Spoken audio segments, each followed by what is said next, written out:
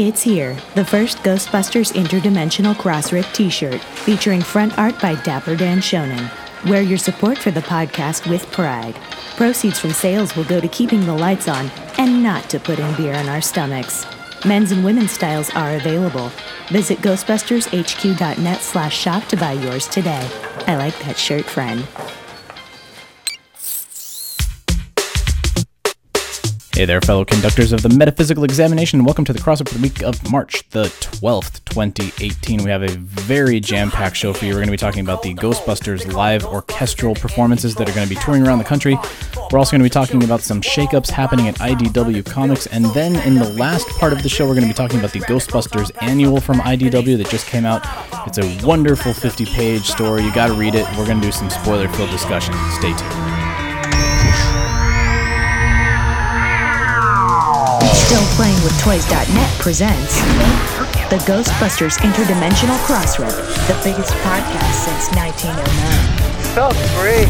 News, interviews, and commentary on everything Ghostbusters. Are you the key master? Here are your hosts, Troy Benjamin and Chris Stewart. I think these people are completely nuts. Woo!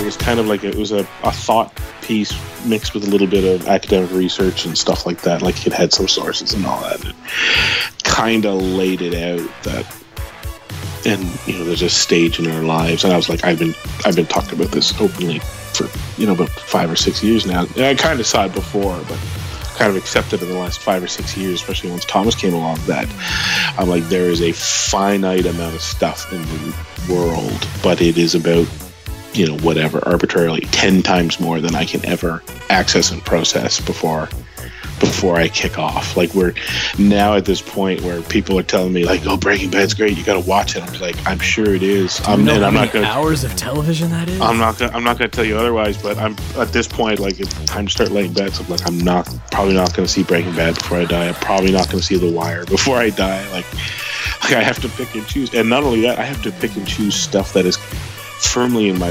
wheelhouse. Like Breaking Bad and The Wire is not stuff I normally kind of watch, but if it was good, I'd watch it.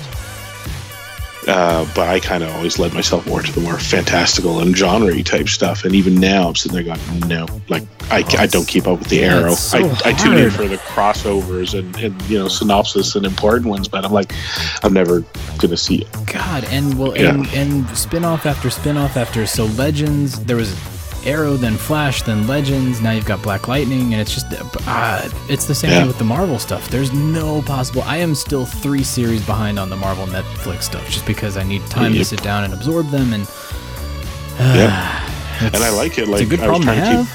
I guess exactly, but this is why I'm confused when people do the that looks awful or etc.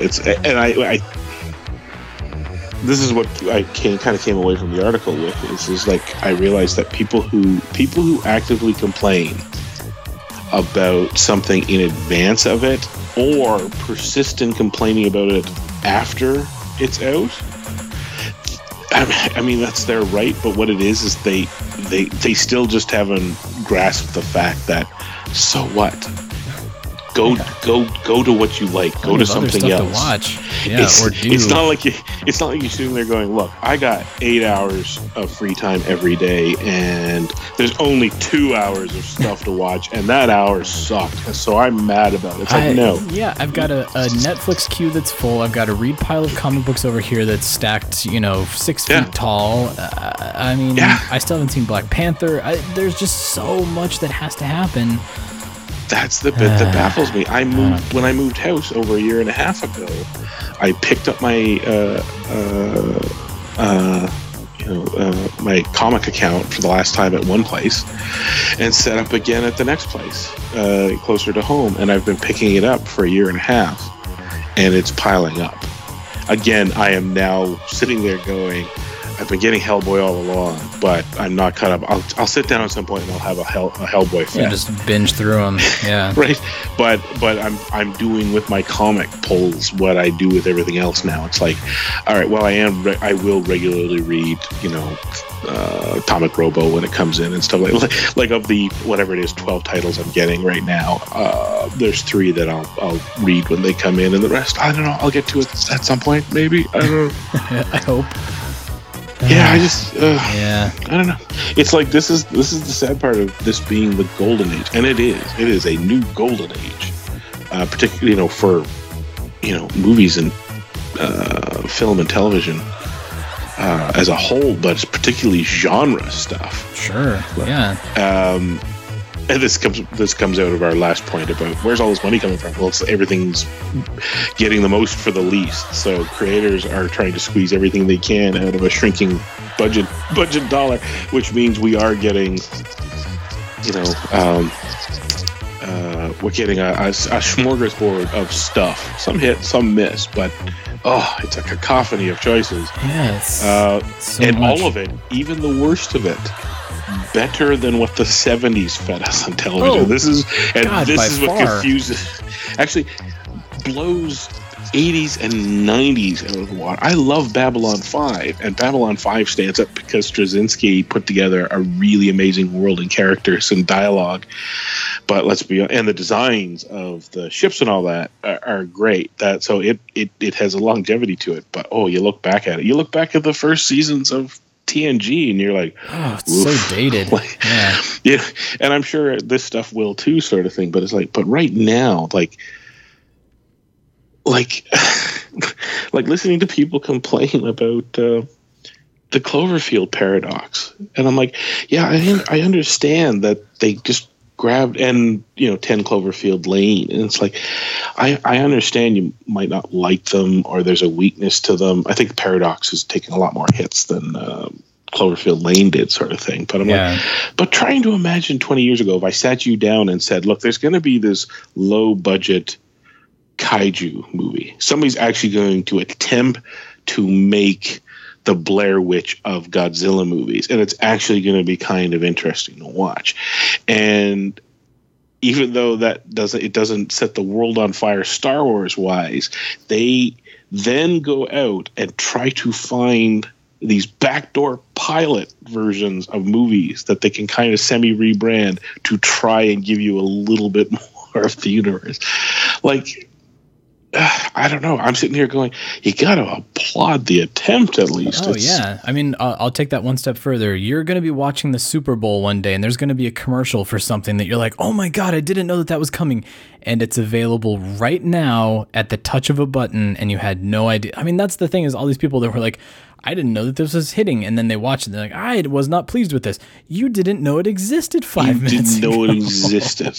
Like, who cares, right? Like, it's just... But anyway. Your emotional investment was 30 seconds. You can't even complain that you've been following this for a year and a half or something, right? Like, at least with the Star Wars, I understand that, right or wrong, some people perhaps project a little too much hopes and dreams into way too long of a you're prolonged process. You're mulling over it. You're chewing over every tiny detail, and that if it gets to the end and it doesn't fit your head, I think there's other issues at play there that should be examined. But I get it. It's been a long haul. It wasn't what you wanted. You're sad that you found out on one day that something was coming out and it's available the next, and then you spend an hour and a half and watch it and go, that sucks. It's like, but then you're mad about it. It's like, why? Just move on.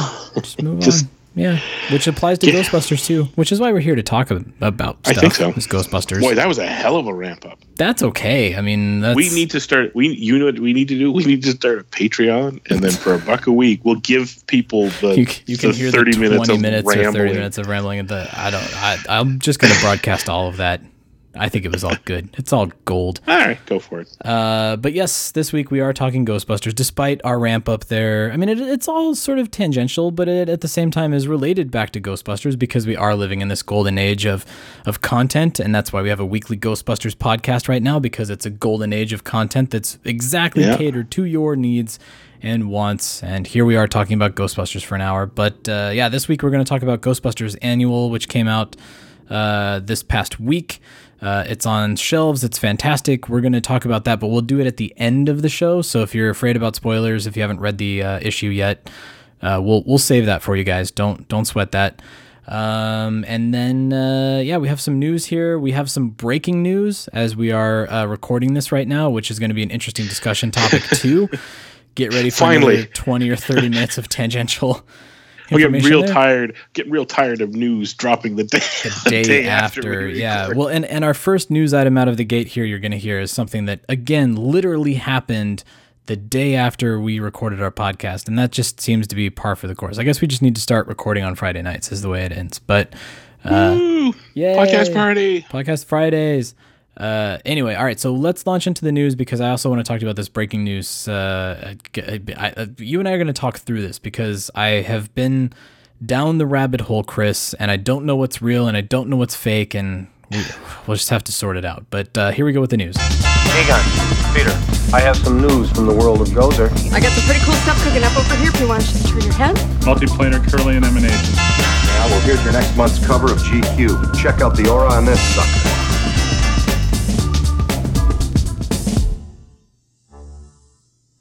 Let's start with happy news, Chris. Let's start with fun news. This is the stuff that I mentioned was announced and released quite literally moments after we recorded last week. And again, we had a full show last week, so it didn't make sense to break into the broadcast and talk about it. But this is pretty cool. Ghostbusters Live. Ghostbusters the musical. What are we going to call this? Ghostbusters live touring show, maybe. Ghostbusters Live sounds good. Well, being LA boy, you actually have access to these far more than I, and actually far more than other parts of the country, because it is quite popular to do it at the Hollywood Bowl. Yes, and it's wonderful when they do it. Oh, it's so much fun. Ladies and gentlemen, welcome to the Hollywood Bowl. The bowels. The bowels. You and I that was not necessarily random. You saw Monty Python. So there's been a couple that we've actually seen at the Hollywood Bowl. So if you're not familiar with it, I know that people have been starting to see them because Jurassic Park is touring, doing the same thing.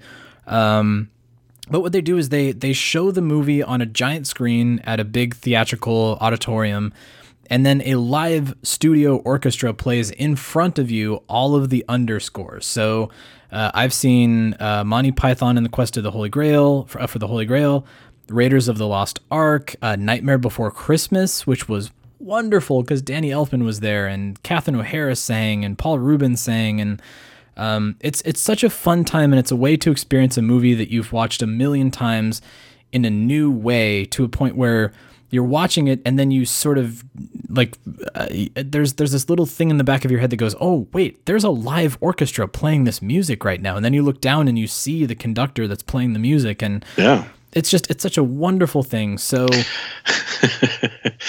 you were wonderful. You were the best in your row. You were the best in your row. Oh, you're good. So if you haven't heard, it's been pretty widespread, but we'll fill everybody in really quickly here. Elmer Bernstein's son, Peter, who was also an orchestrator on the music for the original film. See, an orchestra, I mean, he's trained, but when I tried to read up on him, I think he's more of like a world-class guitarist is what it comes down to. So here's my understanding of it. Well, Peter Bernstein is going to be conducting a live orchestra on a touring show of Ghostbusters where they're going to have the orchestra playing the music underneath the film.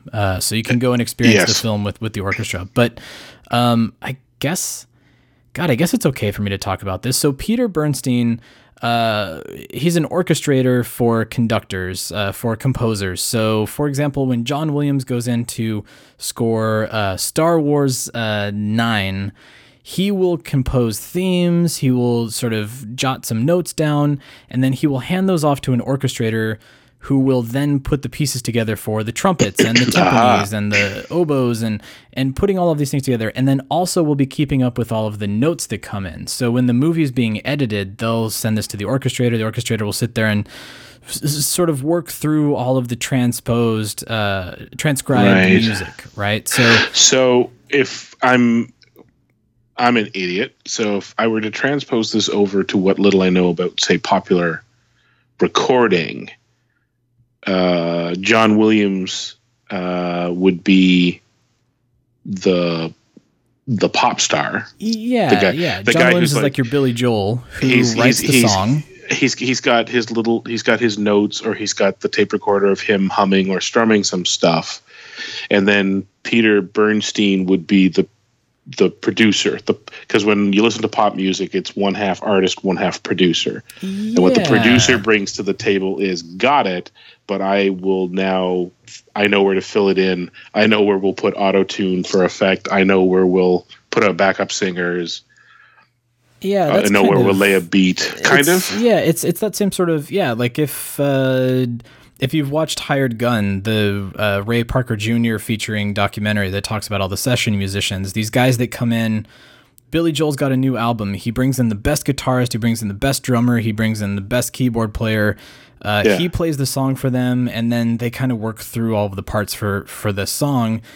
It's the same sort of thing, but for a studio orchestra to do score for a major motion picture, you have an orchestra of sometimes 200, 300 players. So who is giving all of those, that alto saxophone, who is getting that part to that alto saxophone player? So you have, it's a Beatles, George Martin partnership kind of thing. Yeah, exactly. Yeah. So, and the reason I bring it up is I've in a very small part am so happy to have kind of been a part of this, is the USC Film Archives has in existence a lot of film scores and sheet music and a whole bunch of things. And for two reasons, I went into the USC Film Library to find some of that for the Buenos for their Cleaning Up the Town documentary, but also to help Ghost Corps to make sure that all of those sheet music, all of the different parts and the master conductor score and all of those things, if they still existed somewhere. And I found some wonderful notes where like Peter Bernstein had written on the top of a couple of sheets like, "Dad, check this out, lots of changes,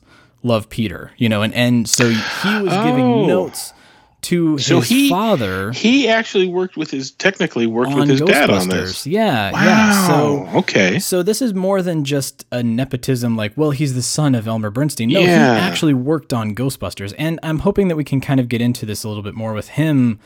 Hint, hint, wink, wink, nudge, nudge in the future.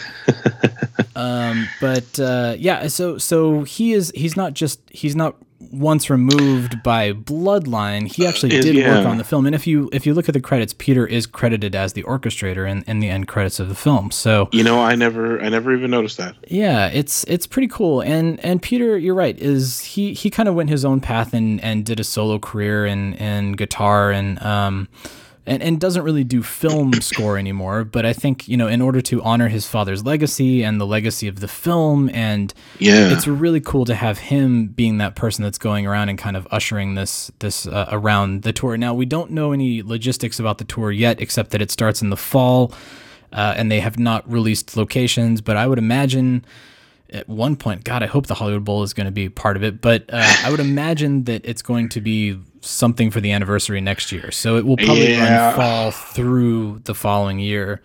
I'll tell you right now, this is on the short list of things that I might actually travel to. I mean, and you may not have to. It may come to Vancouver. That's the other thing. It sounds like they're really setting it up. We do have a wonderful orchestra. I think that's the amazing thing right now is I think people take it for granted, but most major cities have, high class to world class orchestras in them. So absolutely.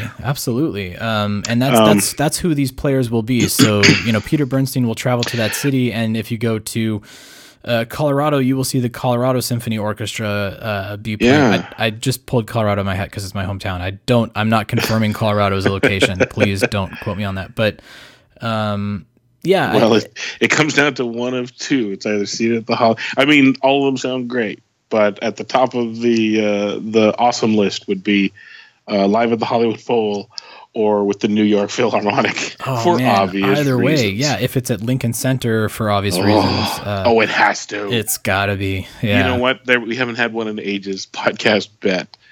It has to be at Lincoln Center, and if they don't, you've dropped the ball, Sony. Like, we were embarrassed. Unless it's at Carnegie Hall or someplace huge like that. But I don't know if this is... well, Lincoln Center's not tiny, though. No, Lincoln Center's huge, yeah. And it has, come on, just to be able to go watch that movie and then step outside and have, like, you know, hundreds of film / orchestra fans, you know, turning on in the spot next to the fountain. By that fountain, yeah. Now, can I ask a quick question before you proceed? Yeah. When you saw these other ones, I'm assuming, but you know what they say about asses and you and me, is it a version of the film where they removed the score then? Yes. Yeah. So what it is it's they've isolated out, and so with Raiders of the Lost Ark, it ended up being kind of wonky because there's a music and effects track that I think they pulled out.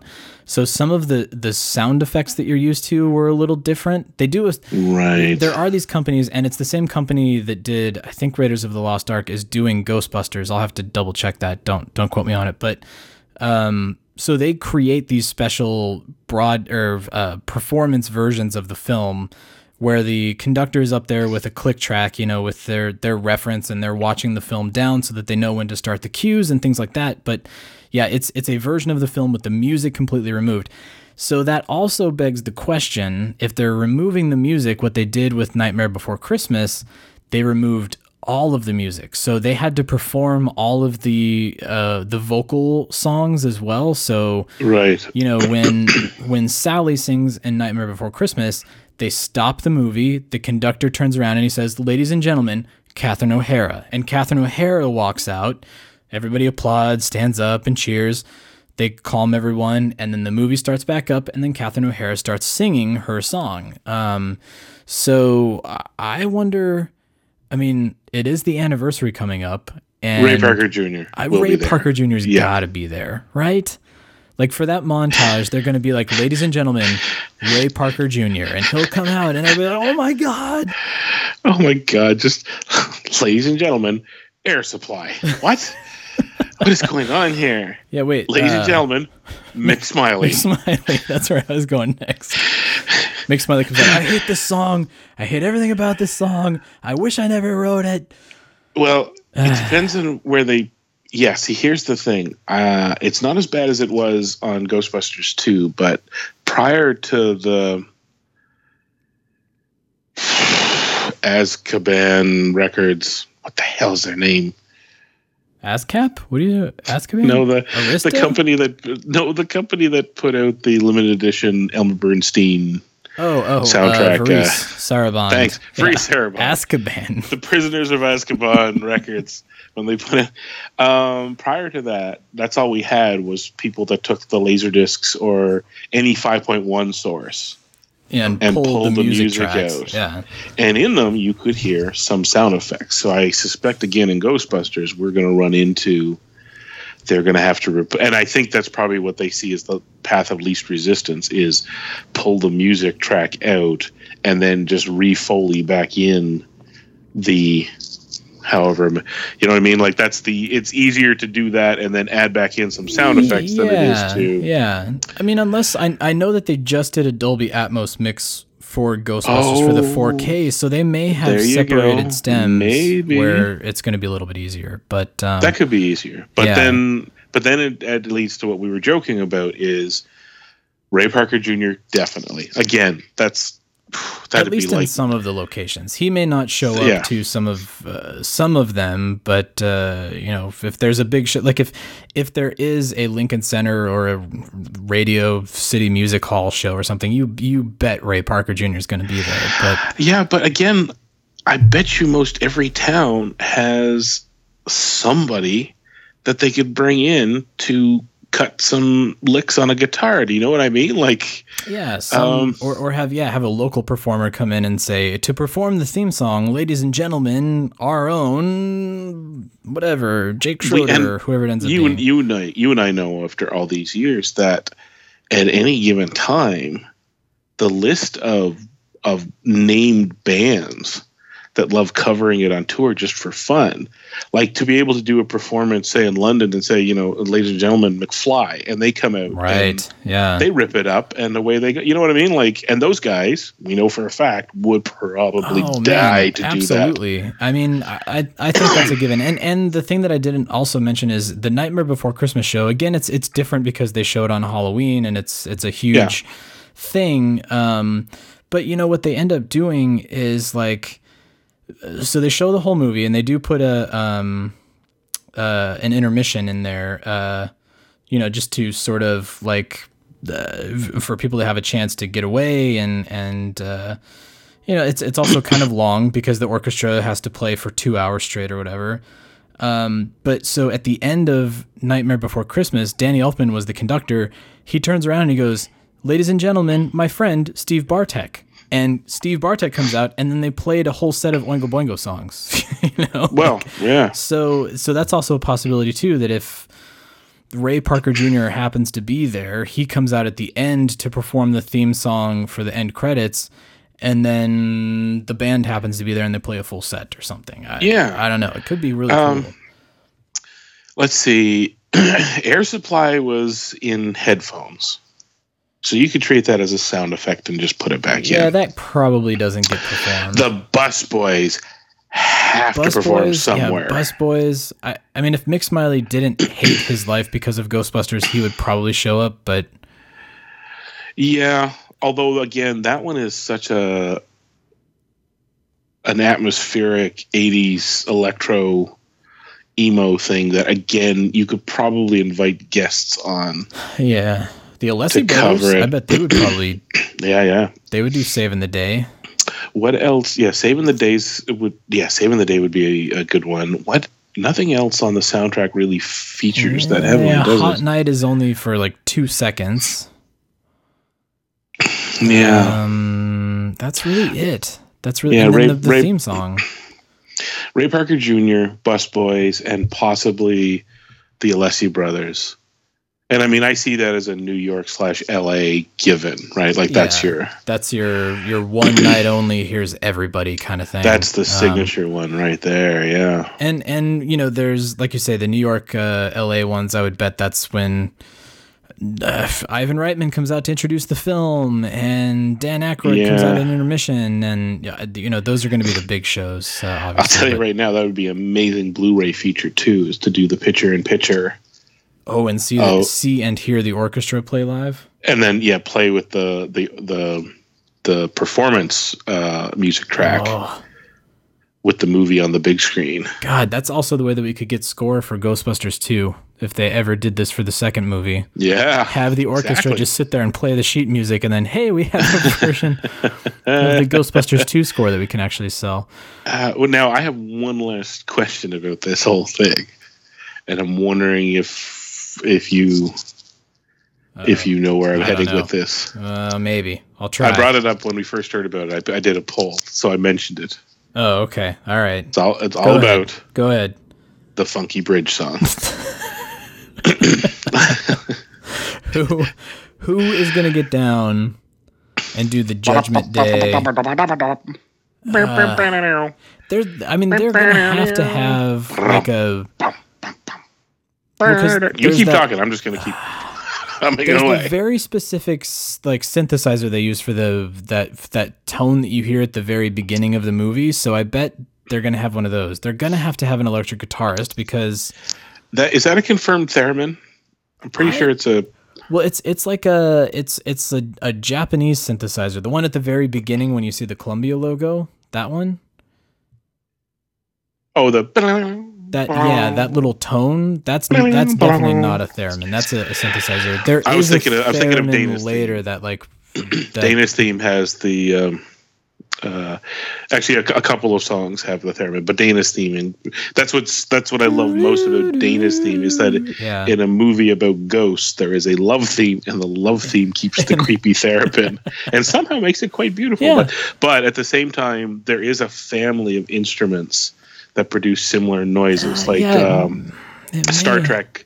The Star Trek theme song is not a woman singing; it is actually a keyboarded analog theremin-esque sound, but it's maybe something like that. I don't know if it's actually a proper theremin, but I don't know. We'll see. Maybe they do end up playing a theremin, or like some sort of cool laser theremin or something. That maybe it actually sounds a lot like a theremin, like the reason why Star Trek people mistake it as vocals is because it actually is these distinct key presses, whereas in a theremin there is that drag as you. It's like sliding your thumb up and down a guitar key or a guitar string. A guitar key. Me no music good. Guitar keys. Dan Amrich is like pounding his keyboard right now. Like, guys, for the love of God.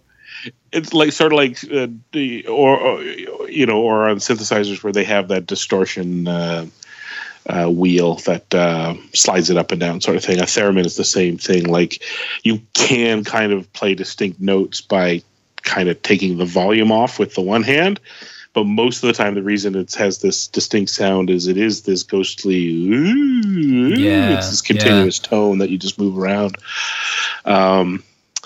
God, there's so, like, don't get me wrong, I'm pleased as punch that you went and saw Holy Grail and Jurassic Park and all that, but those were straight up orchestrations. There's the music is iconic, and that would be amazing to see with an orchestra. But again, as we sit here and talk about even Nightmare Before Christmas, where we'll have these performers come out and sing bits. It's kind of nothing compared to the fact that we're talking about, we're going to start with Elmer Bernstein. And Elmer Bernstein is like John Williams class film history. Magnificent Seven. All that stuff, yeah, right? Exactly. I mean, all of the comedies, Three Stripes. Amigos and Stripes, and that was the amazing thing about doing the Harold Ramis thing, is suddenly realizing how often Harold or Elmer Bernstein shows up on all of their movies.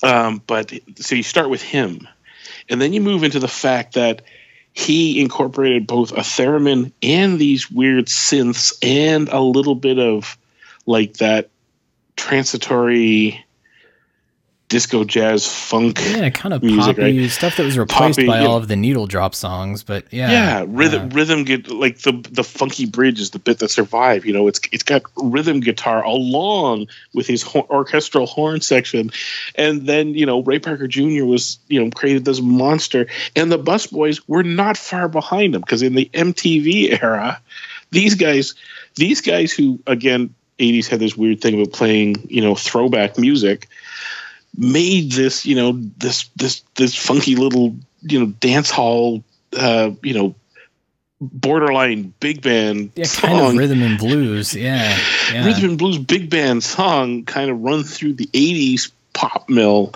that in itself the record companies threw enough of a budget to hire what's his name from Letterman, Bud Paul Schaefer, right? No, not well. Yeah, I mean, definitely. I don't know if he was involved or not, but in the video, it has that crazy old guy. Yeah. They shot a video for MTV, and it actually did okay. And such a weird, obscure kind of theme. Yeah. So I mean, it's. The good news is it's a celebration of the music. All of this kind of, and all of the people, we did see one of the judges on, was it The Voice? Was it Blake? I can't remember which one it was, but somebody said, like, I only have country music and the Ghostbusters 2 soundtrack on my iPod. Like, the Ghostbusters soundtracks are something that people have been listening to for decades now. Yeah. So this celebration of the music is going to be great. I just to sit there and then they throw a spotlight on somebody in a tux playing Radio Waves, you know what I mean? Like, oh my God. Exactly. In front of my favorite movie. I'm like, I'd pay money to see that alone. And that's before you get to, oh, by the way, Ray Parker Jr.'s here. And I don't know, who are the Hoobastank? Hoobastank will be standing in for... Hoobastank will tour with everybody. Yeah, we'll fill in the holes. That's great. We'll do that, guys. I'm thinking about the merchandise too. The T-shirts, the hats. That's going to be a lot of fun too. If they do Broadway recordings and sell them, oh God, why? I wish they'd do it for this. That would be awesome. There's really got to wish be they do. rights things about that, but Yeah. So anyway, we do have a lot of other stuff out. We'll move on. So yeah, look for more information on that within the next few months, I would imagine, especially since they're going to start these in the fall. We'll probably have some news, at least on a few of the first few locations shortly here. So stay tuned for that. Okay, so 2 quick news items, and then we'll get into this IDW chat, which is kind of the hot news item at the moment. So here's a quick, great story out of Philadelphia. Michael Jr., who is a 4-year-old, has been helping his baby twin brothers with a bone marrow transplant. This was something that you had posted, Chris, to social media this week, and it's awesome. He is basically saving his brothers' lives, and it's such a sweet story, and he's being so selfless, and he's like, whatever I can do to help my twin brothers, I am more than happy to do. In 4-year-old speak, I was being far more articulate, because basically what he has said, in return for saving his brothers' lives, he wants to, and I quote, go on the airplane to Ghostbusters. And then they kind of describe Ghostbusters is what he calls their Dave and Buster's that's just down the street. And I'm guessing airplane means to get strapped into his car seat and drive down the street to go to Dave and Buster's. So what this family set up a GoFundMe account to help with the transplant and for Michael Jr. But Chris, you brought up a really great point. He wants to get on an airplane to the Ghostbusters. I'm thinking if anybody's out there listening somewhere down the street from me in Culver City, it would be really great for Dave to take for Michael to take his 2 brothers. Dave. He's Dave and Buster's. For Michael to take his 2 brothers down the street to the airport and hop on a plane and actually get to go see the real Ghostbusters. That would be pretty awesome. Yeah, it. Obviously it's been kind of a protracted and financially stressful situation for you got two kids that have had trouble since they were newborns, and transplant operations and taking care of them up to that point in and all out that of hospitals and not cheap. So they are they are hopeful and thrilled and feel very fortunate that they've got a little guy that has no problem. He's 4. Yeah. Like, it's kind of amazing that, that's kind of the amazing. And bone marrow, 4-year-olds, the process of pulling bone marrow, and 4-year-olds can be little jerks. Like, if you turn your back on them in a bowl of candy, it will be gone. But when it comes to these other things that adults will stop and think about before answering, they're in like a dirty shirt. It's kind of amazing. Yeah. And in listening to this, I read the article and they talked about, they got to get through all of this first. It's still an ongoing process, and they're not even at the transplant yet. And they, then they have to wait to see how long it takes for the voice to recover and strengthen. And at that point, then they, and they get their legs back underneath them. They talked about, we hope one day to take them to Disneyland. So in my head, I'm going, at a minimum, if Buster and Dave and Buster's is down the street from their house, surely that little boy can have an evening of his life and then, come home to packages galore. Yeah, you know what I mean? Like, have a limo pick this kid up and take him to the Dave and Buster's and give him one of the best experiences he's ever had. Here's a Dave and Buster's card. You will not be able to empty it on the Ghostbusters video game, but you go for it. Yeah, exactly. Eat all the ice cream you want. Have and bring all your friends, and then go home and. And I kind of floated this because we knew that some of them are out there, and both Dave and Buster, this is not a commitment on their part, and I'm not sure how to push this thing forward. I guess if anybody's listening to this and you're on Twitter, follow up with them and say, so how can we help you guys Michael do that Jr. thing? Yeah. I should probably do that as well. But both Dave and Buster's and Spirit Halloween saw it and gave it a thumbs up that they had acknowledged the idea. So in my head, for example, that means that a Dave and Buster's will open their doors to this little guy, and Spirit of Halloween, who just recently kind of restocked themselves on kid-sized new latent sound proton packs. Yep. Could maybe, Absolutely. Let this kid live out his dreams. So we'll post the in the show notes or on the Facebook account where to do the GoFundMe, but also follow up with these guys, hound them. I'm gonna go one step further with you there, because could be an addition to this is that, as you said, if they do get this little guy to Disneyland, guess where he's at already? He's in town.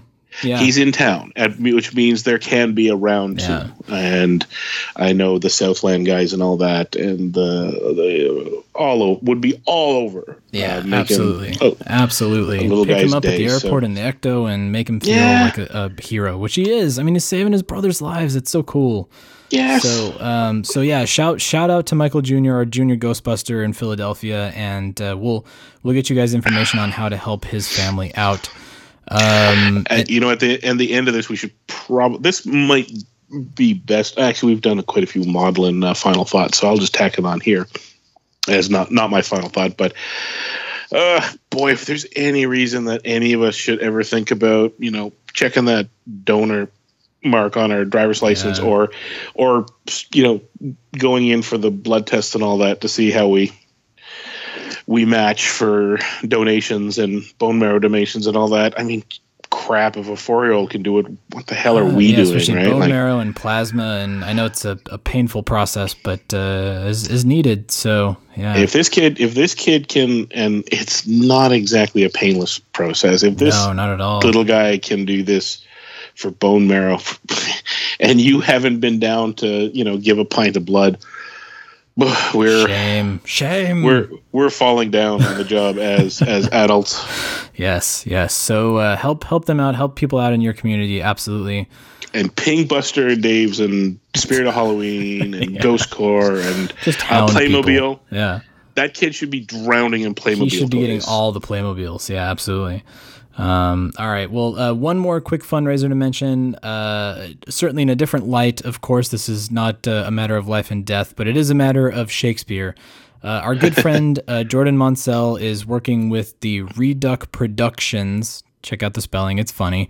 To put on his Ministers of Grace parody of Ghostbusters that we've had him on the show to talk about. Great publication, wonderful translation, but he wants to put it on at the Edinburgh Fringe Festival, and they are looking for some funds to get stuff off the ground there. So that's also an Indiegogo campaign. We'll post all the info for you guys on social media. Definitely check that out. Yes, I will tag on. Indiegogo is not Kickstarter. Indiegogo has the option of what they call flex funding, which is to say that I know a lot of people, there's a Kickstarter effect that if something isn't reaching its goal, people go, well, what's the point? Right. Whereas with a flex funding campaign, if they say we need, I think they said something like £5,000 to mount it or whatever, that's just so it's not entirely out of their own pocket sort of thing, which means that if they only get £1,000, it doesn't mean it failed. It just means they're only $4,000 out of pocket. If you understand what I'm saying. And they'll take whatever the donations are that you give to them. They will get those, right? They don't have to hit that goal of £5,000. They don't have to hit the goal. So it has been running for a couple of weeks. It's I think it's growing and it's quite solid, but it's not. It's not a runaway. They haven't met their goal or exceeded it. But I don't want people to go, well, if it hasn't made it by now, they don't need my money. It's like, well, yeah, they kind of still do. If you can put $10 in it, that $10 will get spent by them on what they need to do to get things done. Yeah, and I saw a lot of people that were like, well, why would I invest in a play that I can't see? And I do understand that, but they do have some great perks that if you do donate, you can get a few things back from them. So it's certainly worth checking out. And just because when Jordan was on the show, he talked about how he knew putting on the stage show would be incredibly expensive because of the costumes and the props and having the Stay Puft manifestation at the end and things like that were going to take quite a bit of doing. So they do need your help, and I'm sure it will be a rousing success when it finally does get going. So it should also be pointed. Sorry, I'm stepping all over you here. No, go ahead. Edinburgh Fringe Fest is also a jumping off point for quite a few things. If you can succeed with something at Edinburgh, it opens doors to try to do other stuff. So, for example, if it does well at Edinburgh and they've already, at that point gotten the costumes and all that, there's a good chance that maybe it'll go, I want to say off Broadway, but what's the London equivalent? Their theater district. I can't remember the name, but anyways, yeah, they have their own theater. There's a good chance that it may make its way to London or Manchester or other larger cities in the UK. You know what I mean? If it does well there, a lot of that stuff in the UK, sometimes they like to film it and put it on a disc or etc. So if you're saying to yourself, well, why would I give them $10 if I'm not going to get to see it? It's like, what? There's a good chance. And if this is successful, it could go touring and it may come your way. You never know. Never know. And at a minimum, to put enough money in to get a copy of the book, because hey, it's awesome. It's a good book. It really is. So we'll post these both of those onto the Facebook accounts and Twitter accounts so that you guys can access both of those fundraisers. Definitely both good causes. One more so than the other, obviously, but as a Ghostbusters fan, you owe it to donate to both. One from a moral, ethical standpoint, maybe slightly more worthy. Selfish, and speaking of our golden age of popular culture, yeah. All right, so let's get into IDW discussion here. We will not get into the spoiler discussion yet for the Ghostbusters Annual because this is the breaking news that we need to talk about here at this point in time, Chris. Yes. We were going to be talking about clarifications on the Dimension of Origin, where you and I had sleeplessly tried to figure out what these codes were, and then Eric Burnham was like, you guys are overthinking it, and we were. Oh, yeah. But we're not going to talk about that. We're going to talk about something very interesting that just happened quite literally minutes before we started recording here. Yes. And I don't know the best way to go about this, but so IDW Publishing, there has been a lot of upheaval in the comics industry lately, for financial reasons, for moral and ethical reasons, which I'm sure a lot of people have been keeping their eyes on. And so we have seen a lot of shuffling and a lot of people changing out their positions, vacating their positions. And so, unfortunately, this particular one came in the midst of all of this, and I think a lot of people are reading into it. And I don't think there's a whole lot there. But like I said earlier, I went down the rabbit hole, and I don't know. People have convinced me. But anyway, so Chris Ryall, how do you figure we pronounce that? Ryall, I think, right? I just said Ryall, yeah. Yeah, Chris Ryall, who has been with IDW Comics for 14 years now, which is pretty close to almost the bulk of its lifespan, I think. I mean, yeah, since pretty much the start. I mean, surely before they started pulling all of these, the licensed properties and pre-Ghostbusters and pre-Ninja Turtles. Yeah, he predates the Burnham Shonen years, definitely. Oh, absolutely. His name is stamped on the early IDW Ghostbusters stuff. And still is. I mean, if you look at the masthead on even the Ghostbusters Annual that we're going to be talking about, I'm pretty sure it's on there as well. Yeah. So he has left his post at the publisher after 14 years, and this comes on the heels of there was a public relations person who left IDW not too long ago. And so a lot of people are reading into this as, well, there's a senior staff shakeup that's happening at IDW. And then people are reading into that even further, saying, are their sales hurting? Are they in financial trouble? What's happening at IDW Comics? Should there be any worry? To the point where I even saw Eric Burnham on Twitter go, I'm an anxious person, and I'm feeling pretty anxious right now. And I was like, dude, you are fine. You are one of the hardest working people in comics. You're very talented. You're going to be fine. Yeah, but I also share his anxiety. You for your stupid multidimensional codes, but other than him kind of making us look stupid. Don't never make us look stupid, Burnham. Yeah, and this sort of comes because there have been rumors that IDW's bottom line has been suffering. They do have a whole lot of licensed properties, so I wonder if that has something to do with it. They've got Transformers and My Little Pony and a whole lot of Hasbro things.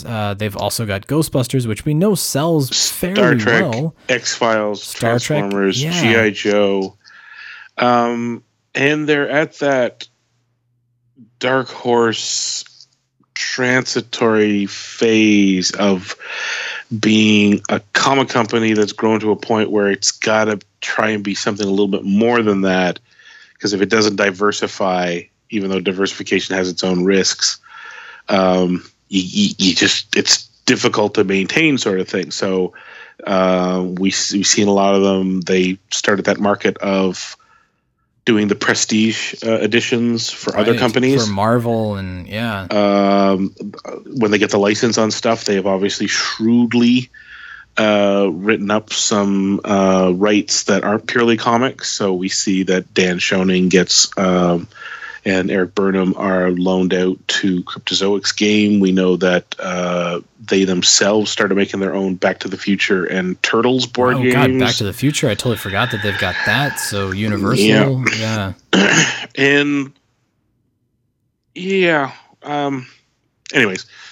You and I will back and forth on it here. You keep going. Yeah, so my thought here is, first of all, as a Ghostbusters fan, everybody that's listening to this, tuning in to talk about the Ghostbusters Annual, is going, oh God, what does this mean for the future of Ghostbusters comics? And I think we're okay. I think we're in good shape on that front.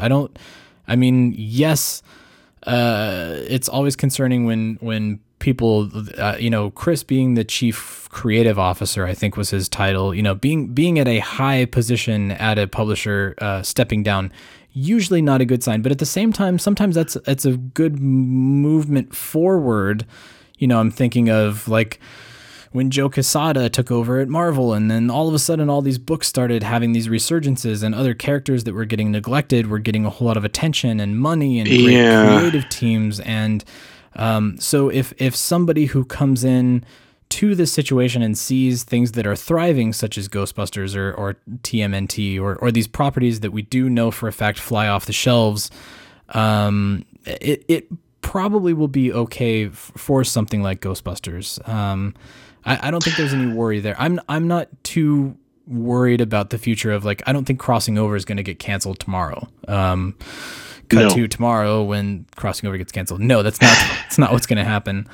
But there are shakeups. People leave their jobs. He's been there for 14 years. Maybe he was feeling creatively stagnant. Maybe the politics and all of the red tape and the rigmarole of the daily life may have been getting to him. And because he did announce on Twitter that he's moving on to do a creator-owned comic, maybe he wants to go back to being an indie publisher. That's what IDW used to be. They used to be the small indie label that published two or three titles, and that was it. So maybe he's kind of overwhelmed by it. It should be pointed out that the PR execs that left for similar reasons. They want to go right. It happens, and I can't fault them for it. So I've been reading comics long enough that I see Marvel by editorial eras. Do you know what I mean? Like, and it's sure. And at no time did anybody say, "Well, this is it. Marvel's about to die," just because Oh, and DC the same way. Like when Paul Levitz was in charge at DC, it was a totally different feel than it is right now. And it happens. People, they put in their time and then they go. And sometimes it's lateral, sometimes it's a complete left turn to go do something else, and sometimes it's, to move on up, because, we've seen, I've seen, not comics per se, I'm trying to think of like Wizard, the editors at Wizard Magazine. Kind of traded it up to, Robot Chicken and stuff like that. You know what I mean? Like they, if you're an editor, that skill set can be applied as an editor in a lot of different places. So maybe you're like, well, I've done my time editing the Star Trek comics. Perhaps I'll go edit, X magazine or something like that. Yeah, I hope there's not a magazine called X out there, because I just. He's now Chris Ryall, the editor of X magazine. X magazine. Yeah, I think it's a whole other discussion, and it could be an entire podcast on its own probably, but we have talked about how the comics industry is hurting quite a bit. Yeah. I mean, local comic shops are really struggling to stay afloat and to keep their doors open and the lights on. And, the comics industry as well, we've seen big shifts at Marvel, big shifts at DC. Even these big publishers are having to sort of rethink things to... Yeah. I don't like. We're like you were saying at the top of the show. We are in a revolution where it's a golden age of pop culture. There are 500 comics titles that you have to keep up with. Everybody is abandoning their monthly books at $3.99 a piece or $4.99 a piece, or even some that are $5.99 a piece now, because they find that it's easier to pick up a trade paperback or wait for the omnibus that comes out. I am guilty of, I have switched completely to digital, and it's mainly because of a space issue for one, but also it's easier for me to keep up with stuff when it's right there on my phone or it's right there on my tablet. But unfortunately that cuts out my local comic shop, and I feel awful for it, but it's tough. It's a different, I don't know what to say. Well, Two things. One, you have the solution sleeping in the other room right there. Because if you want to support your local comic shop, just drop in every once in a while with a toddler, and you will leave with $10 full of the weirdest crap. My local comic shop, right there at the counter, has little tool sorting trays of dice, and for whatever reason Thomas is fascinated. So sure enough, I dropped $10 on dice that he will lose. All those in 2 impulse days, buys.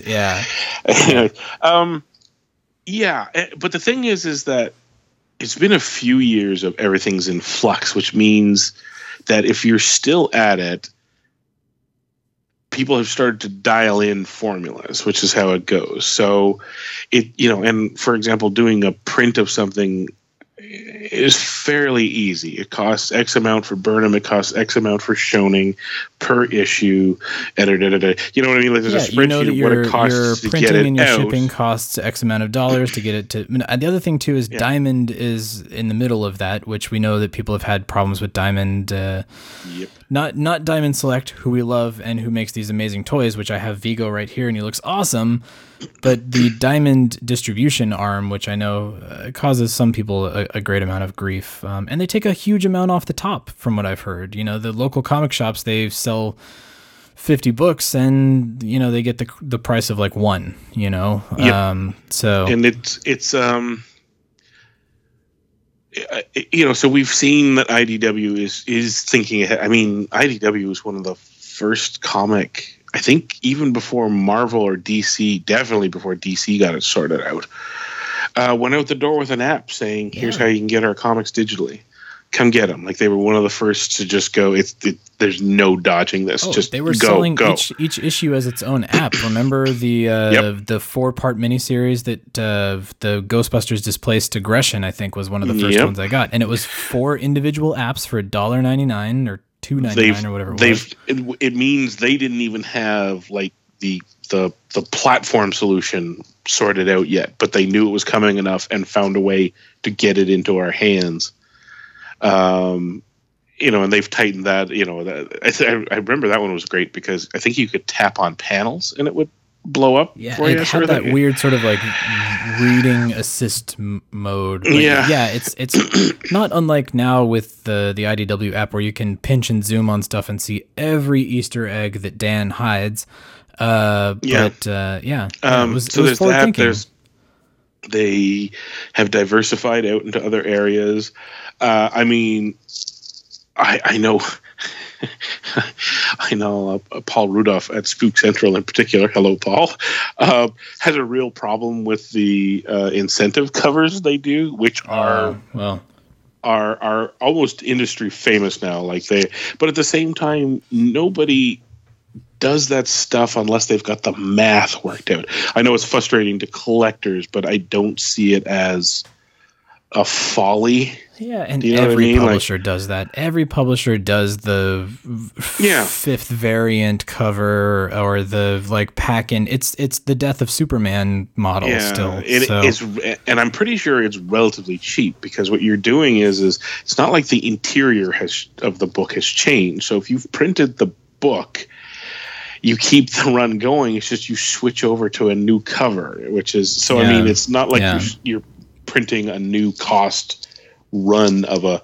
I'm sure there's a way to calculate it up. If books come out the other end at 50 cents a piece or whatever, it's not like you have to start your machining and design and print it, layout costs and all that from zero and start over on a new cover because the interior book is the same.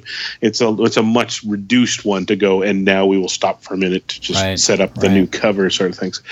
So I don't see this as a bad omen at all. No, not at all. Yeah. I mean, if you want to read into Burnham, I mean, he knows how that company works internally. So he's not even at the office. He does his thing at his local coffee shop. So and Burnham deals with, he's the chief creative officer. Burnham deals with him on a daily basis. So if anything, Burnham, like Eric's anxiety is probably that he's going to have to deal with somebody new. What kind of notes is he going to get back? What kind of feedback is he going to be getting back on those books? What kind of freedom did he have that the new person is not going to allow him?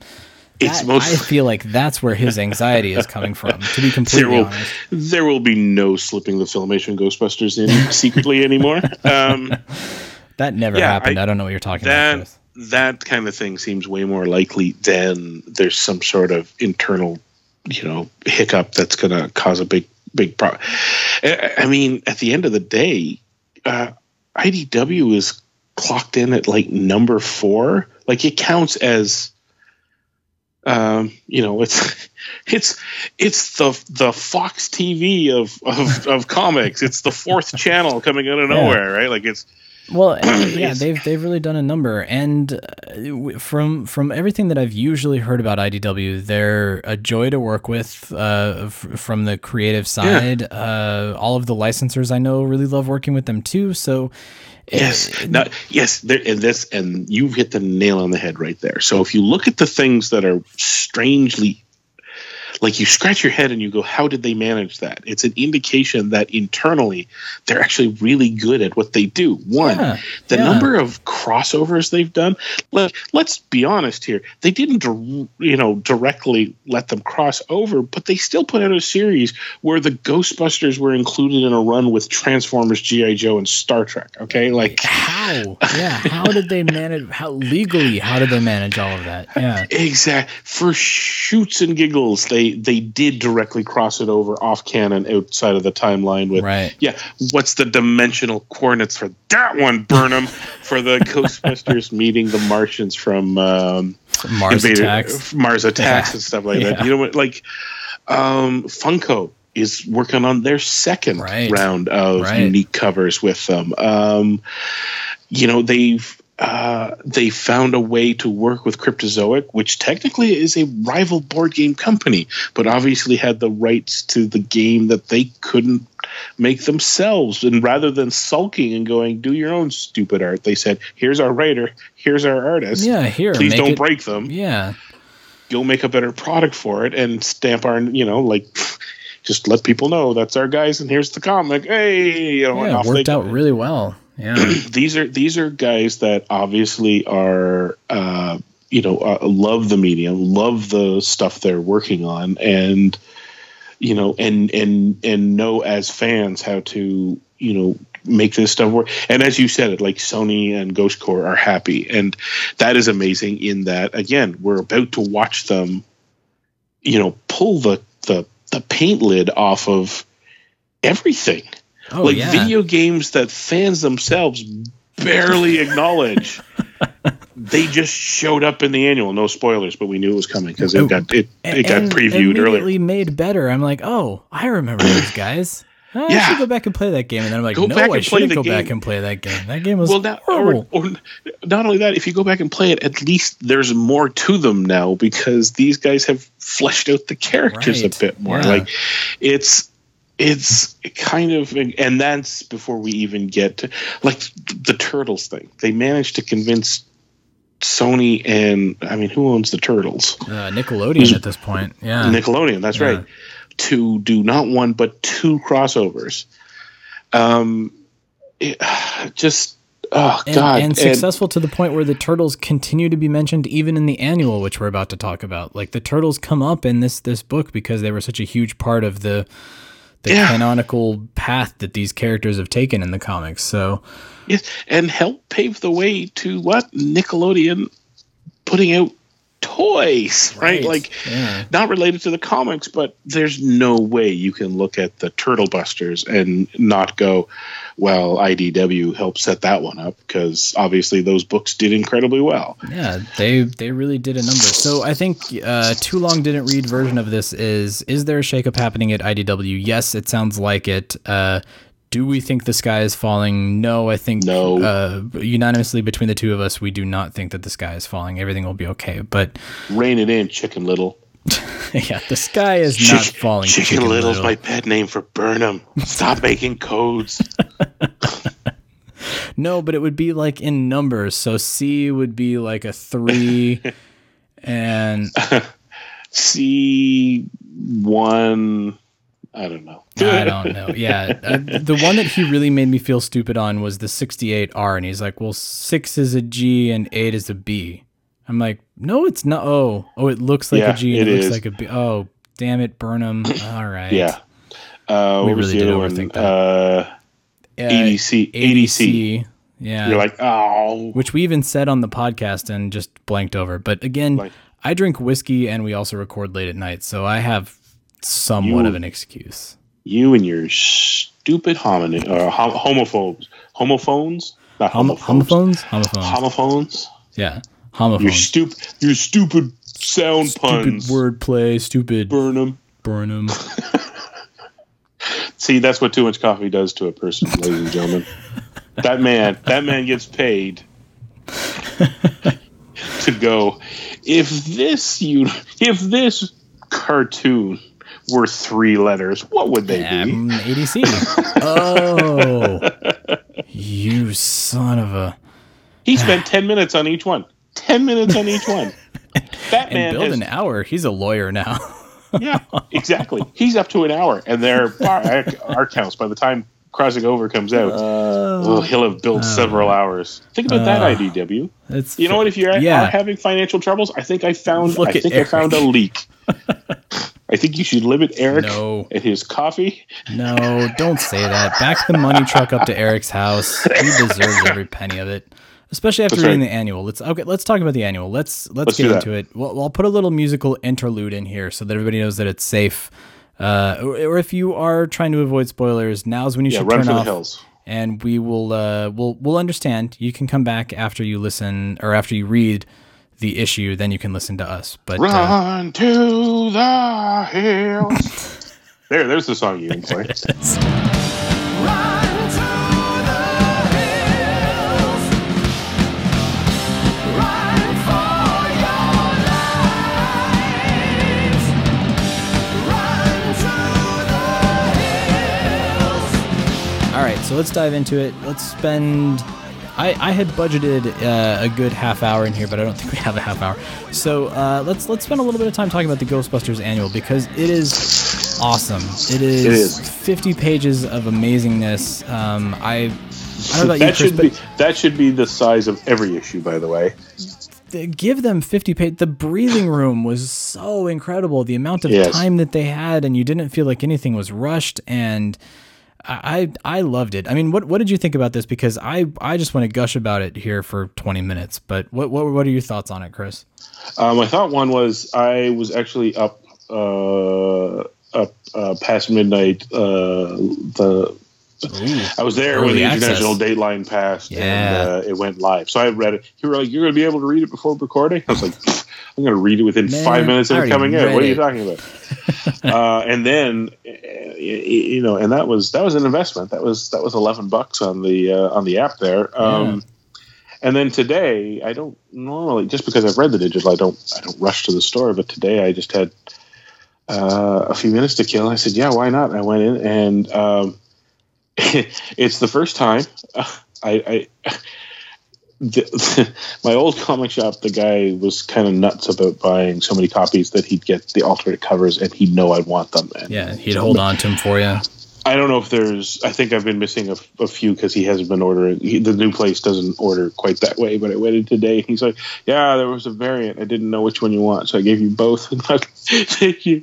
Thank you so much. Oh, may you live to be 1,000, sir. Exactly. So I dropped another $22. So $33. I'm $33 in on. But totally worth it, though. I feel like it's totally worth it. I mean, I've got to go get the hard copy still, but yeah. And yeah, it was. Boy, I don't know. But I mean, maybe that's where we're heading. Is maybe we don't pick something up monthly. Maybe we pick something twice as big every 2 months, because just the size of, and I was able to get into it. It wasn't over just as I was kind of warming, getting my groove on with it. And I mean, it'll be difficult because we're not allowed to get spoiler free. I will say, I think Dan has probably burned through every real Ghostbusters ghost in one panel by now. Yeah, I think he went through about one season in one panel in this book. For people who like to watch for that sort of thing, this one is kind of magnificent on several levels. Yeah, I mean, the art.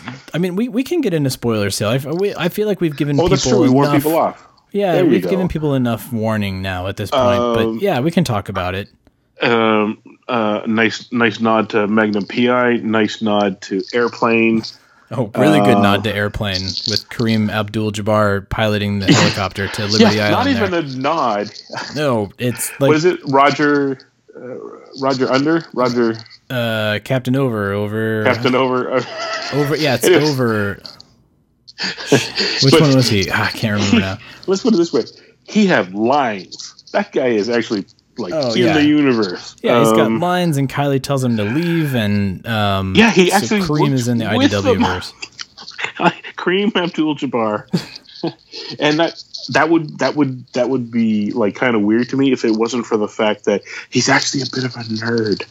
I wasn't sure if you're aware, but he is a Sherlock Holmes nerd. Ah, I did not know that. Okay. That man has... So that whole discussion later makes sense. Yeah. That one has his own... He's written it with somebody else, but apparently he's talked and he's member of the various groups and all this. He's not...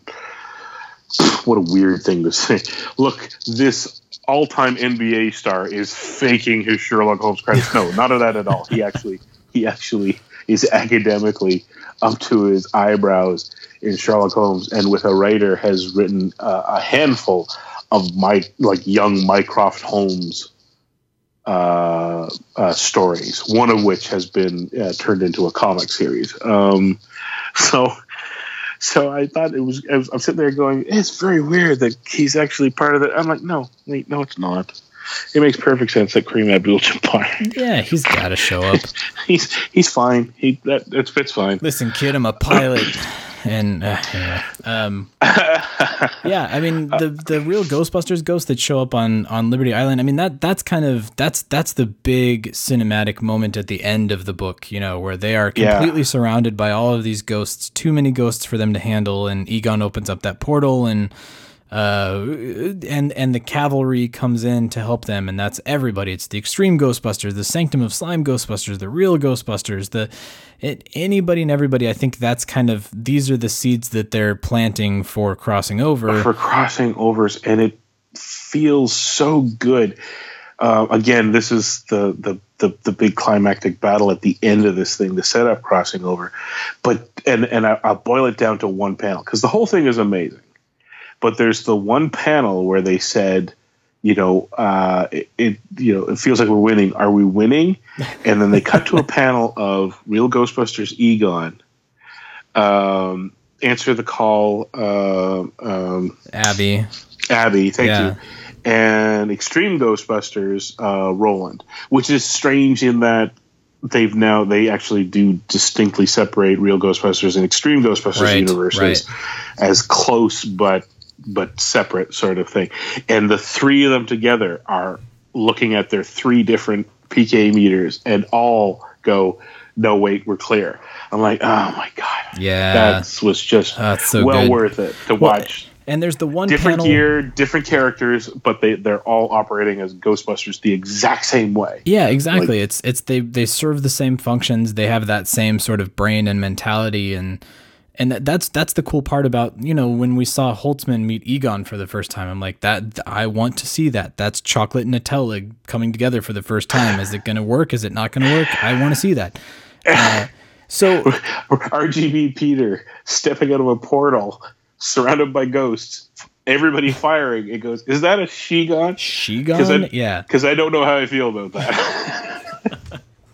Well, and so, I mean, we may be jumping ahead here to the very end, but that's okay, because so Ron Alexander features prominently into the annual, and being that it's one singular bust of Sam Hain, which is pretty awesome, it's nice to have Ron along for the ride to just sort of see how much they just hate working with this guy, and because of the parole terms, he has to be under their guide and their care, and they have to make sure that he's monitored and yada, yada, yada. And then that's what in turn I think is sparking Crossing Over, because we see that handshake between he and Holtzman at the end where, I mean, Holtzman is reckless. She just wants the technology.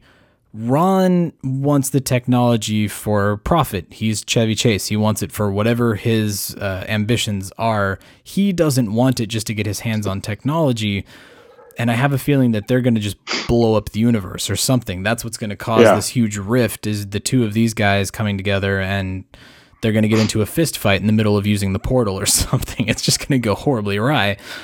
But at the same time, this doesn't feel like a setup. This doesn't feel like Iron Man 2 setting up the Avengers. It's a self-contained story. It has plenty of room to breathe. There's such a wonderful moment between Ray and Jenny that, you know, you and I don't know, several months ago, many podcasts ago, when Jenny first passed away and became a ghost, we were talking about how fun it would be to see their relationship. Here's Ray working with Jenny the ghost, and we get to see that. We get to see their interactions. We get to kind of feed on the two of them having dialogue and working with each other, and then Ron walks into the room and you see how they react to it, and there's just so much great breathing room in this issue. I loved every minute of it. Now, help an old man out. Is it just a non sequitur that we'll figure out later, or am I not remembering something critical from the series to this point with the Golem character? The Golem in the village. I thought that might have just been a joke, but there may be something there too. Was there something in like the last Turtle series that I missed? I thought, but that's so recent that I'm like, surely I'd remember something. I would remember that too, but I'm not quite sure. Cue our email from Michael. I don't remember a Golem. I thought that was just, there goes my mail. I thought that was just a gag. You know, who brought the Golem? Where'd the Golem come from? And then for a minute, I was like, before they even said Golem, I was like, it kind of feels like it's a Golem sort of thing, but it didn't look like the Extreme Ghostbusters Golem. Yeah, and not but necessarily, it kind of reminiscent of it. Yeah, and then it's completely verbal too. So I'm like, okay, this is just, I don't know what's going on. I've missed something. I mean, at first glance of the panel, I thought he was a robot. So I'm like, oh my god, it's RoboBuster, but they like redesigned him. But yeah. I will send $50 to Burnham and Schoening right now if they manage to work RoboBuster into Crossing Over somewhere, please. John Yerkaber would love that too. Yeah, I mean, who's to say in Crossing Over all of those types of things may show up? We may see the People Busters for all we know, but so yeah, I loved. I mean, the only thing, and it's not even a complaint, it was just one of these thoughts that I had in the back of my head, Chris, of at the very beginning of the issue starts with an excavation crew in the tunnels working under New York City, and they uncover something, and I immediately was like, wait, I've seen this, and I was like, wait, I've seen this multiple times. Wait, this is like a trope now. This is like a Ghostbusters thing. Like, where did Knock Knock start that? What was the first thing where we saw like a subway tunnel that unearthed something that caused havoc on New York City? I think it was Knock Knock, right? It was Knock Knock, and then there's the Mole People episode of Extreme Ghostbusters. Yeah, well, I mean, there was the pilot of Extreme Ghostbusters. The mayor's down there christening a new subway tunnel, and that's right. Out comes the she-demon. Ghostbusters 2, obviously. Ghostbusters 2. I guess that's true. Ghostbusters 2 is pretty much the origins of it. No, the pneumatic transit, right?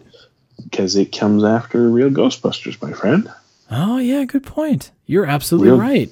Yeah, Extreme Ghostbusters, or not Extreme Ghostbusters, so Real Ghostbusters. Knock Knock was like 86, 87. Yeah. Then Ghostbusters 2. Then 96, 97 would have been Extreme Ghostbusters. So it's not, I mean, it's, I feel like it's a trope. I mean, it's not something where I read it and I bumped on, I'm like, I've seen this before. It was like, it felt like Ghostbusters to me. And I was like, I feel like I've seen and or heard this many, many times before, but I'm okay with it. I felt okay with it. It's an excellent Ghostbusters / New York linked trope, which is, and there's a series of them in Ghostbusters. So you could start a list of the number of times somebody doing construction, because there's been construction ones too. Wasn't there one with Winston's dad? Oh yeah. That doing construction on a building, they unearthed something. So construction, either underground or any sort of digging in New York, unearthed something. You can do another list of something in a New York museum is an artifact that goes wrong. The artifact that comes in a crate and starts glowing, and and at that point you can start, that list. You can start bringing in the video game and all that. Like, there are some wonderful tropes that are they kind of, I bet you if we went to that tropes website, that's stuff you see all over. I mean, I'm sitting here and I'm thinking about it. It's like Quatermass in the Pit is obviously is a perfect early example of digging an underground tunnel and finding something. And I think museums with weird stuff in it. That's all over the place. Night at the museum. Yeah, so they're not specifically Ghostbusters, but Ghostbusters is so perfect to revisit them over and over and over and over, and it never gets boring or tiring. Like, it's just. I know I've run Real Ghostbusters role playing game, not Real Ghostbusters, the Ghostbusters role playing game, like simple little one-offs and all that often are like being called to a museum and all that. So yeah, it just feels good. I mean, again, with ancient artifacts and ancient relics and runes and things like that, it makes a whole lot of sense. But I don't know. I thought it started off well. Everything worked really. The way that Sam Hain was released and they meet him at Grand Central Station, which is outstanding art by Dapper Dan.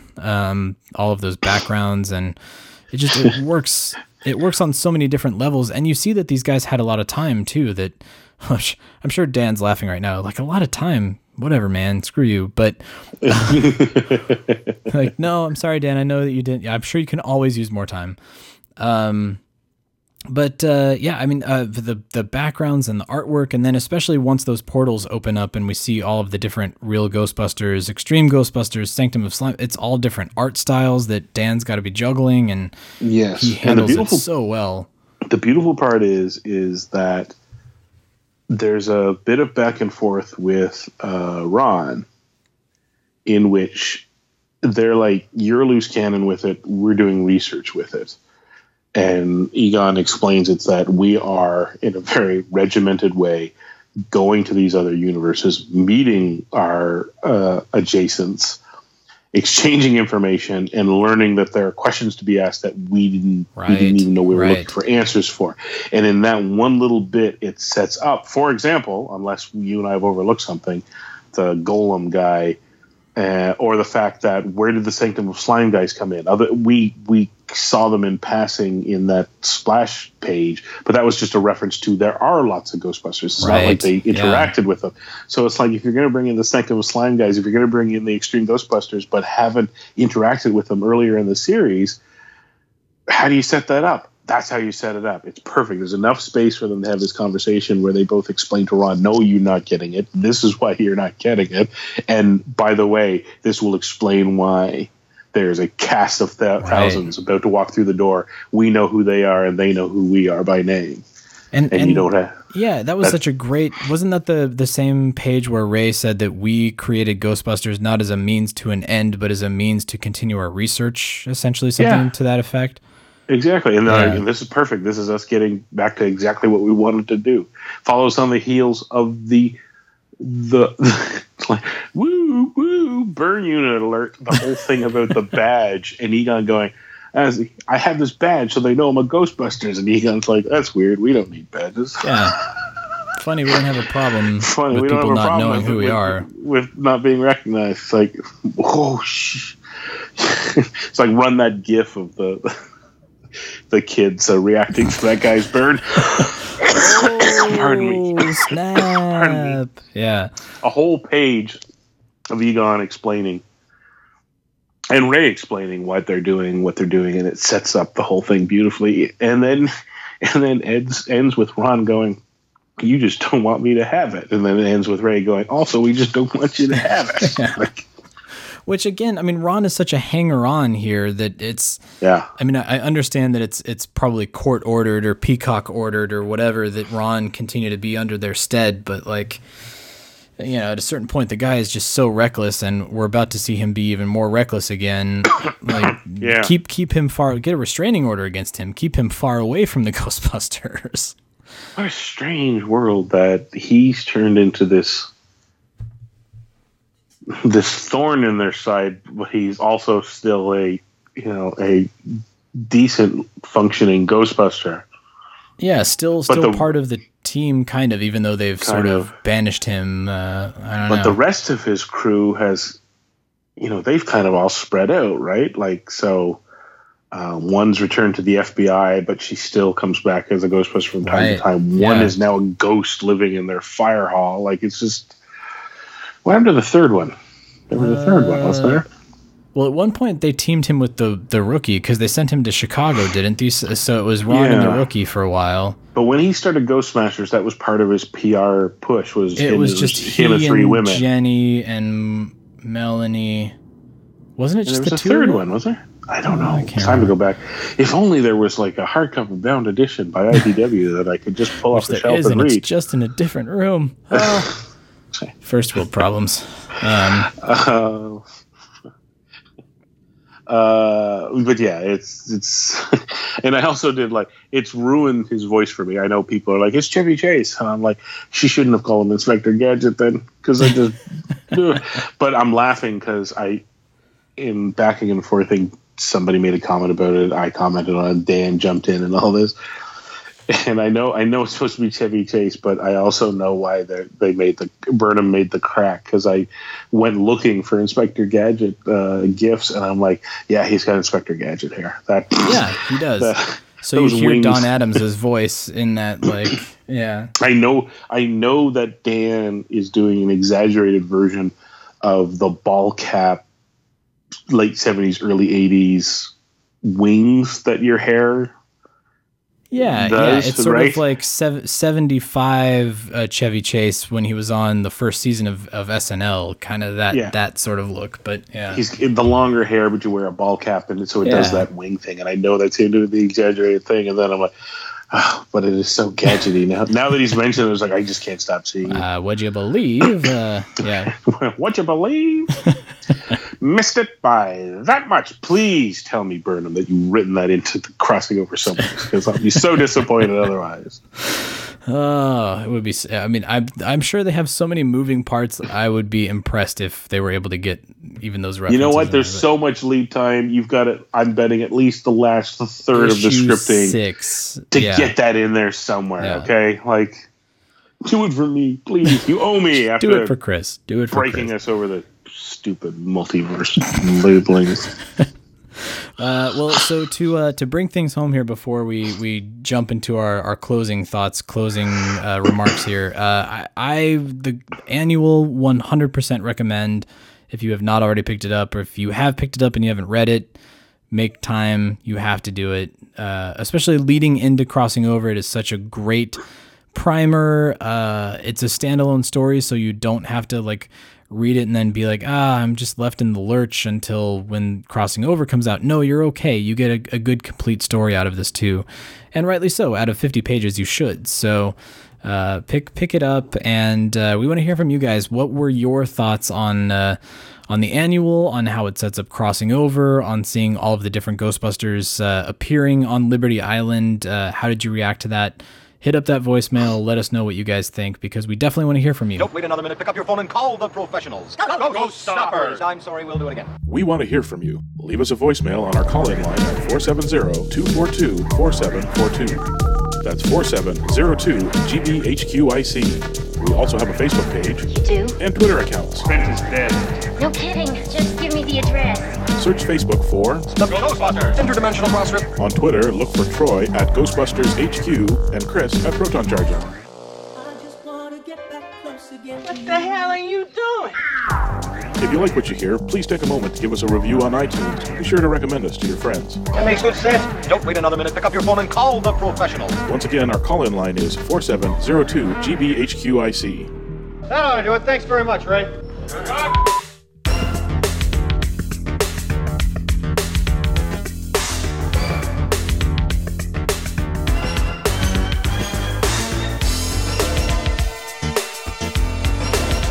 All right, Chris.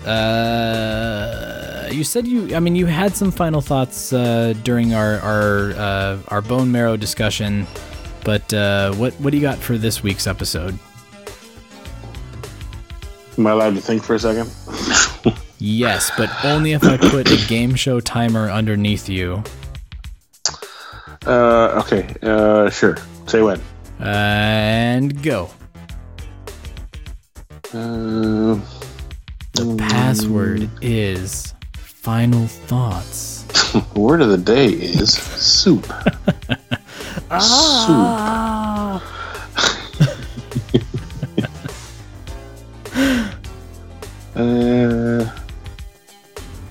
That's all right. It's been a long episode, so if you don't have anything, I will not fault you. Don't have a Ghostbusters specific one. Actually, I kind of had one that came up yesterday. Our favorite portmanteau couple, Crabigale, they're moving house, to which I immediately said, "Oh my God, that means you have to move capital the room." And he said, "Oh my God, yes." And then all these people chimed in on Twitter going, "Oh my God, yeah!" Like it's just, it never. Yeah. Craig and Abby are moving, and Craig's like, "Oh, I'm only moving a mile away." But after all of the photos that the two of them post of their trophy room, of their collection room, that's quite an undertaking. They need like a curator to do all of that. Yeah, I really hope that they exercise some sort of what is that? Some of the Japanese clutter clearing woman, that book she wrote.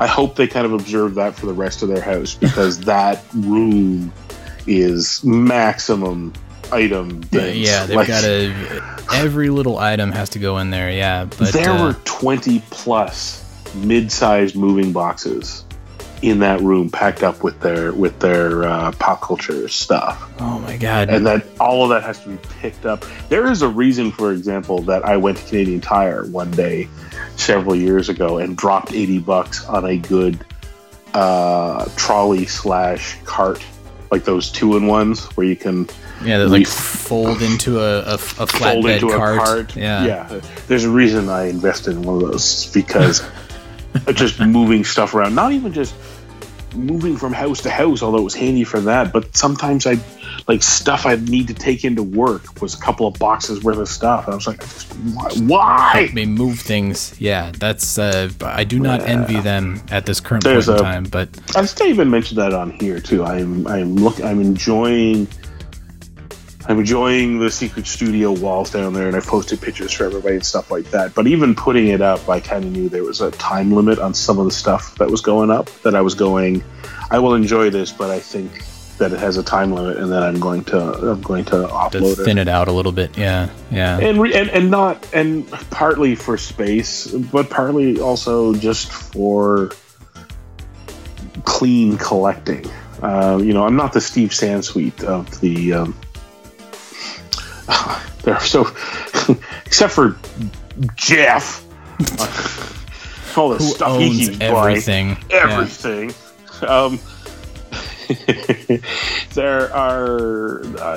I don't think any. I mean, Steve Sansweet is such a weird outlet. I finally watched. Actually, there should have been my final thoughts as well. Maybe I got multiple final thoughts. I finally watched the Toys That Made Us series, the first 4 episodes. Oh, okay. We'll save that. We'll talk about that too. We'll talk about that another time. Those are Although great, I am watching it going, there is a strong case to be made for, if not Real Ghostbusters, then at least because they're doing stuff, and I didn't realize how short-lived stuff like He-Man and all that was, like in their little windows. Like they seem so iconic, and they are, but they reverberate beyond their timeline. Relatively short amount of time. Yeah. G.I. Joe was like a 4 or 5 year window. Same with He-Man, which is next to nothing.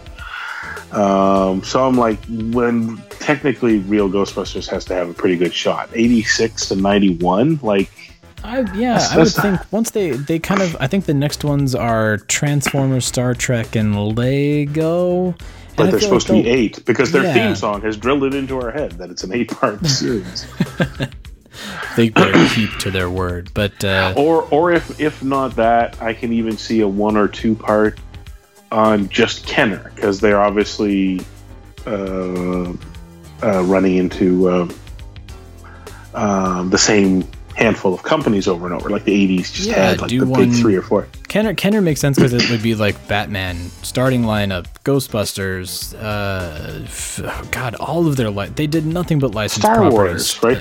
Star Wars is already in there, kind of, but I know, but that's what I mean. You already have a jumping off point where you can do the telling of the company and be able to point to the 1 or 2 others, like, because remember Kenner acquired the G.I. Joe series, in the middle of it, sort of thing, right? Like you can actually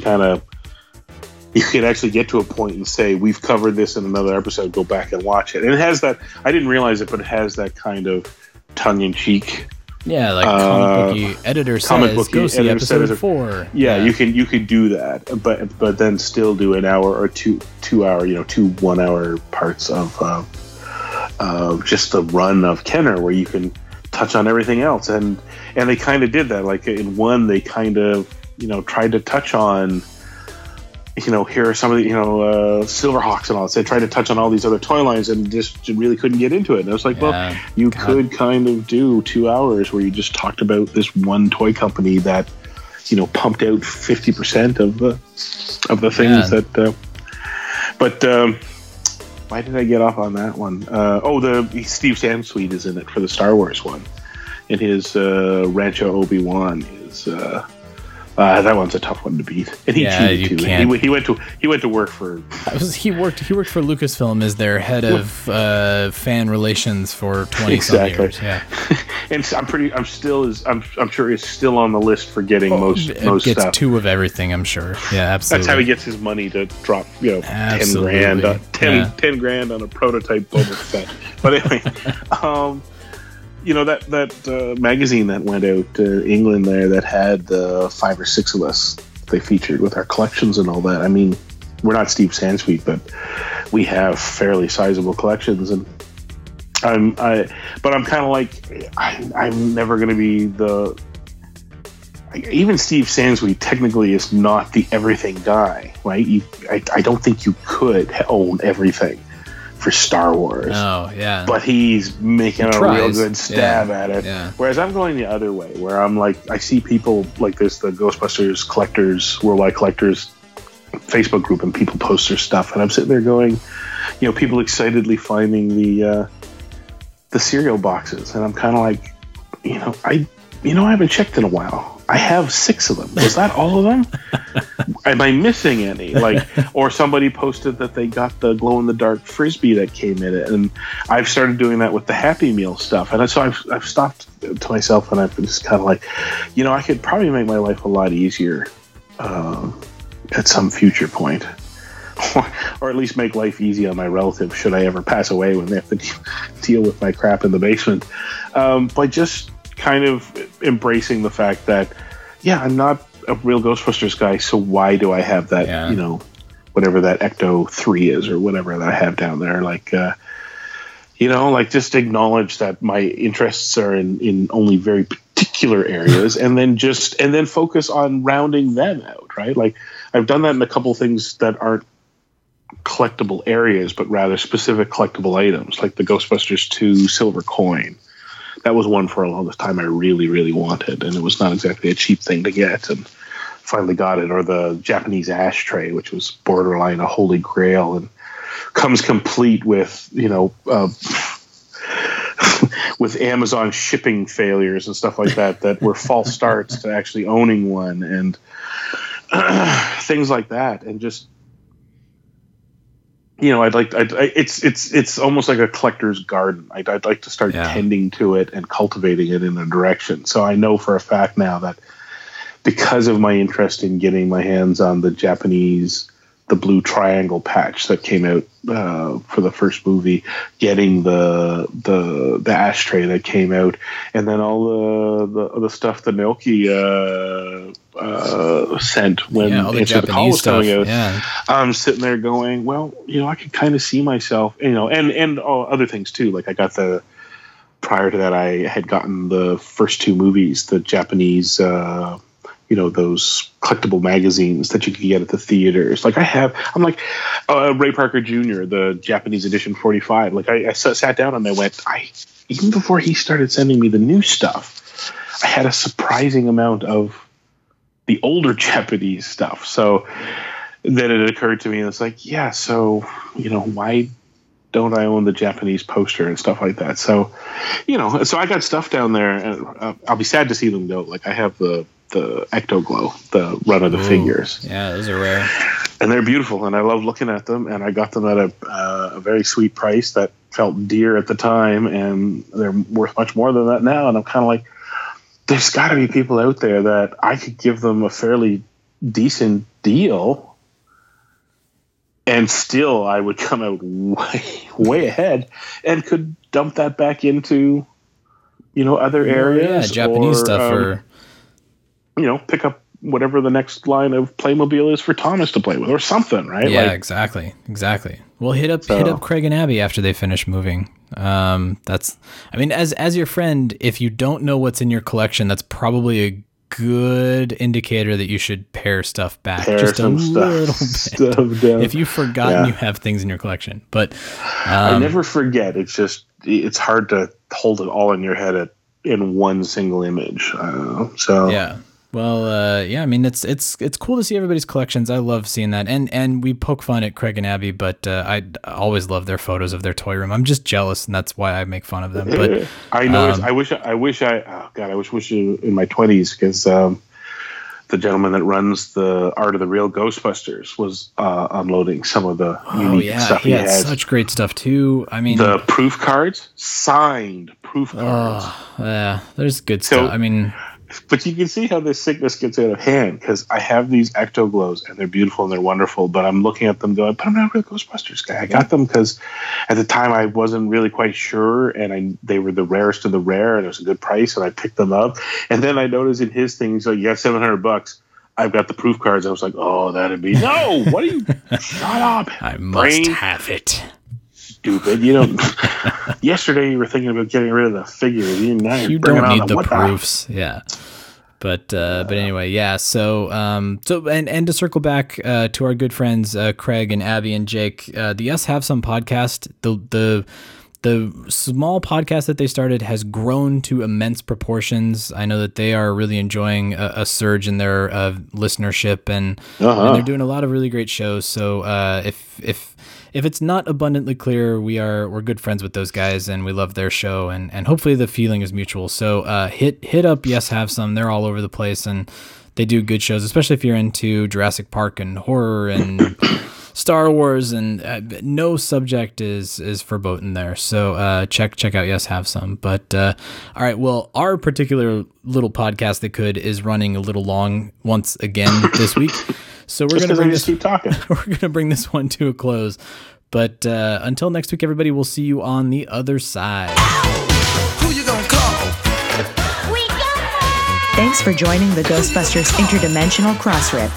Visit us at protoncharging.com, ghostbustershq.net, and stillplayingwithtoys.net. That used to be one of my 2 favorite shows. You're kidding me. Oh, great. What was the other one? Bassmasters. It's a fishing show. Everything you're doing is bad. You truly scare me. I want you to know this. Next week, though, hairless pets. Weird.